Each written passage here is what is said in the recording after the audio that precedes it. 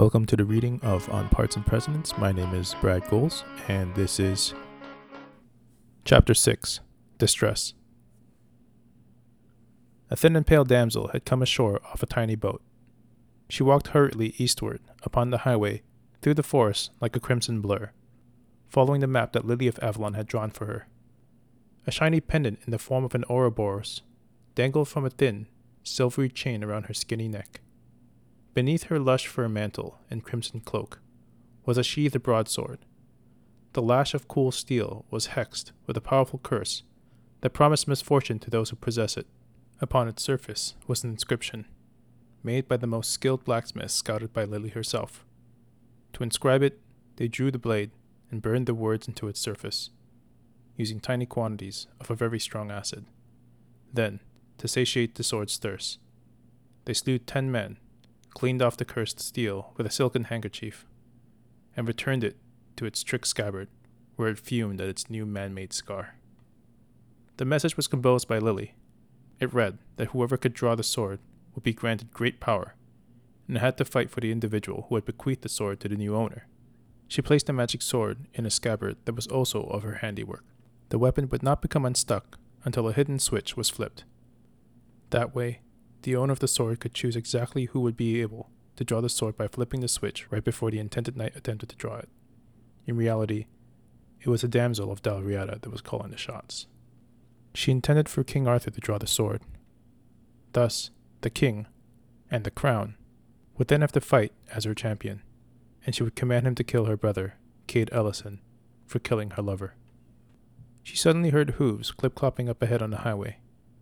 An old man riding a horse emerged around the bend. She walked towards the old man. "Kind sir, is Camelot that way?" the damsel asked the old man. "Not a sir, young lady," he said as he lifted his hat and set it back down. "The young king has no room at his table for a man as frail as me." He chuckled, wiped a small tear from the corner of his eye, then nodded as he pointed down the way he came. "That it is, young lady. Camelot is indeed just south along this here road," he replied without stopping. "If you'll excuse me, I have to be getting on. Don't want to be late." She watched the mounted old messenger continue down the highway a short distance before she called out again. "Dear old man, can you help me with a problem?" "Oh, I'm mighty busy at the moment," the messenger replied. "I have to get to Haverton within the hour. Then it's off to Sharpton before nightfall." "But it's a small problem," she said, "and it requires a man's strong touch." The old man tugged lightly on the reins of his horse and turned about. She pulled away at her mantle, revealing a shoulder. The old man, intrigued and aroused, approached slowly. She peeled back the rest of her mantle and unhitched a catch, sending the heavy fur cloak falling to the ground with a light thud, and revealing a sheathed sword at her hip. The messenger froze, and his horse backed up a little.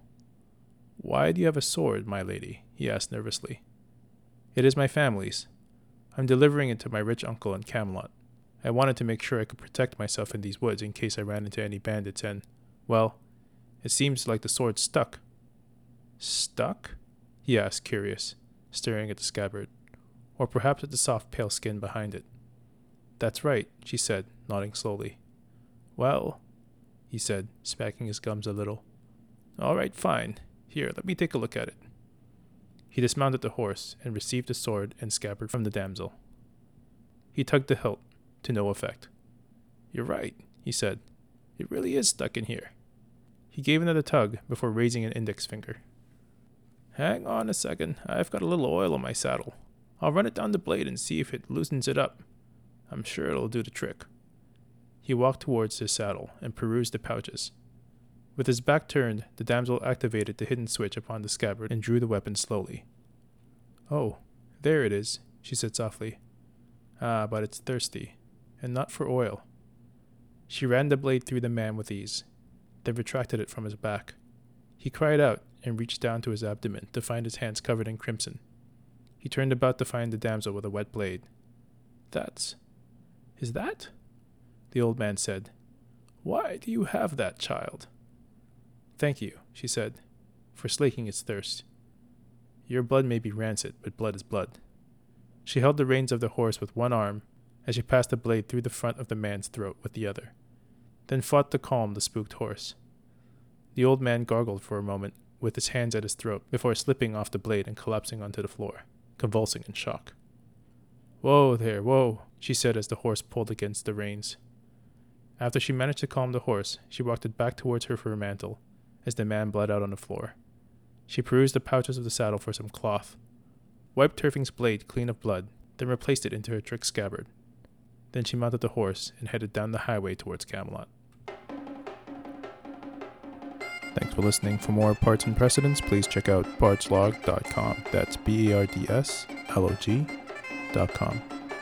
Have a good day.